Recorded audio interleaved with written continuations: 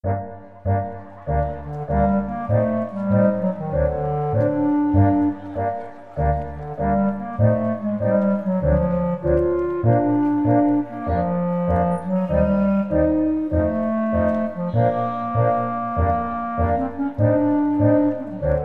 de memória.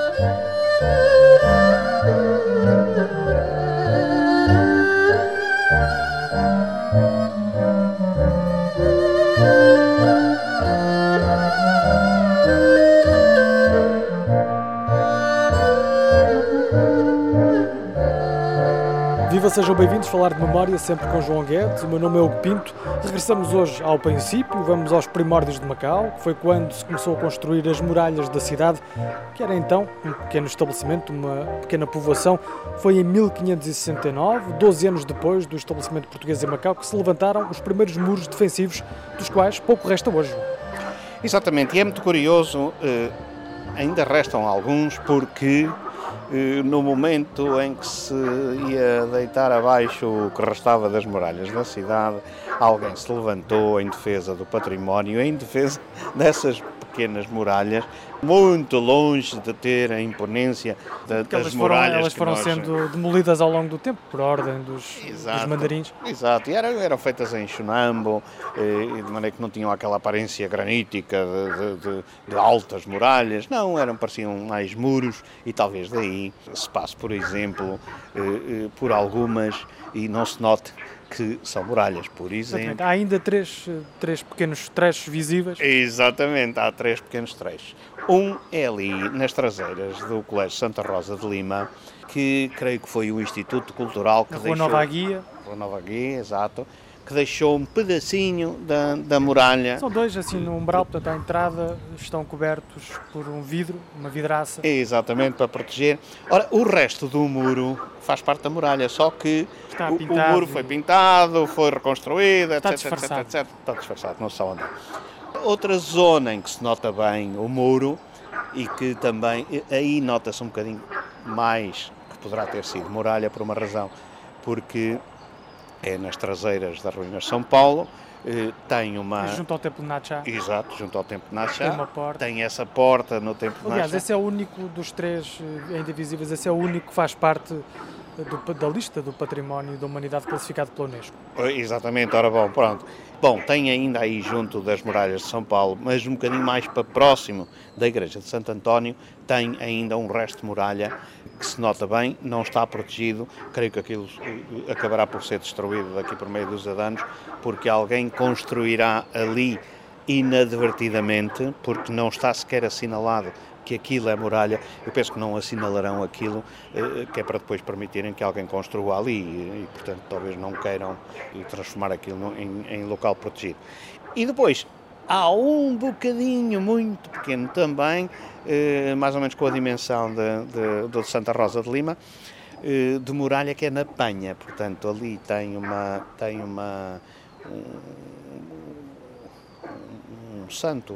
santuário pequeno, que creio que é de Nossa Senhora de Lourdes, e junto a esse santuário está o que resta da muralha. Ora bom, essa muralha também não tem a dignidade das grandes muralhas, dos grandes castelos, sei lá, como o Castelo de São Jorge ou assim, por outra razão. Porque a muralha não era para defesa militar, a muralha era para guardar a cidade, e daí as portas. Portanto, a parte muralhada para defesa militar estava situada junto aos fortes. O resto da muralha era para fechar e abrir as portas da cidade para deixar entrar a comunidade chinesa, que eram os mercadores. Que durante muito tempo não era permitida pernoitar em Macau. Exatamente, e portanto eles entravam e saíam e fechavam as portas às tantas horas. Ainda hoje, ali um bocadinho acima dos McDonald's, na Rua do Campo, era uma porta que ali estava, grande. Ali junto à Rua dos Mercadores, nos Exatamente. E portanto havia várias portas distribuídas por ali. Até à Porta do Cerco. exato, até à porta do cerco, essa era a grande porta, e lá está. Portanto, aquilo foi construído mais como um monumento simbólico do que verdadeiramente uma porta de defesa. Aquilo não tinha defesa, tanto mais que as muralhas que começaram a ser construídas à volta das portas do cerco nunca acabaram de ser construídas, e de maneira nunca se fizeram, e de maneira que depois acabaram por ter arame farpado mais tarde, etc. Mas, portanto, o que acontece é que as verdadeiras muralhas eram as muralhas do baluarte do Forte de São Francisco, que eram em granito, contra os ataques navais. Depois, a Fortaleza do Bom Parto, com o muralhado que ainda se conhece lá. Da Bela Vista. Da Bela Vista, exatamente. E depois, Santiago da Barra, que era, essa era um forte muralhado, grande. Era portanto, o forte que defendia a Barra, o Porto Interior, Santiago. Né? Exato, Santiago da Barra, e depois era o paiol militar, portanto, tanto mais que a Fortaleza da Barra não estava sob a jurisdição do governador, estava sob a jurisdição de um comandante que era nomeado pelo rei em Portugal, porque estava o paiol, portanto, com as armas, munições, etc, estava em Santiago da Barra. Depois é que tudo isso mudou para a Fortaleza do Monte. E lá está, a Fortaleza do Monte também não era propriamente uma fortaleza no sentido militar, de castelo, exatamente. Era mais um depósito, uma casa forte para meter as grandes riquezas que aportavam ao Porto Interior. Os primeiros governadores até tinham a sede lá.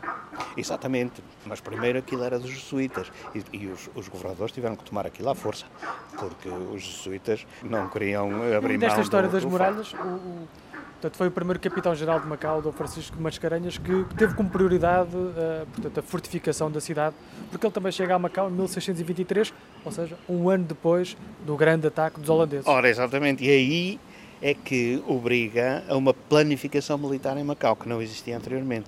Tanto mais que as considerações que levaram os jesuítas a fazer a Fortaleza de São Paulo não são considerações verdadeiramente militares. Aquilo será mais uma casa forte para defender valores, etc.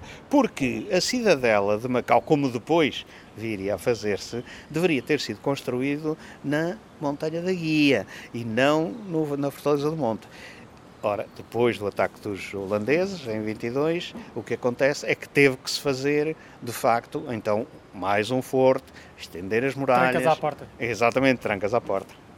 Assim recordámos, as muralhas de Macau serviram na defesa militar do território, também na separação entre a cidade cristã e o bazar, e delas resta hoje muito pouco, quase só a memória. Pode seguir-nos em memoriamacau.blogspot e também no Facebook, basta procurar por falar de memória. Estamos ainda na página da Rádio Macau na internet. Obrigado, João. Até para a semana. Até para a semana.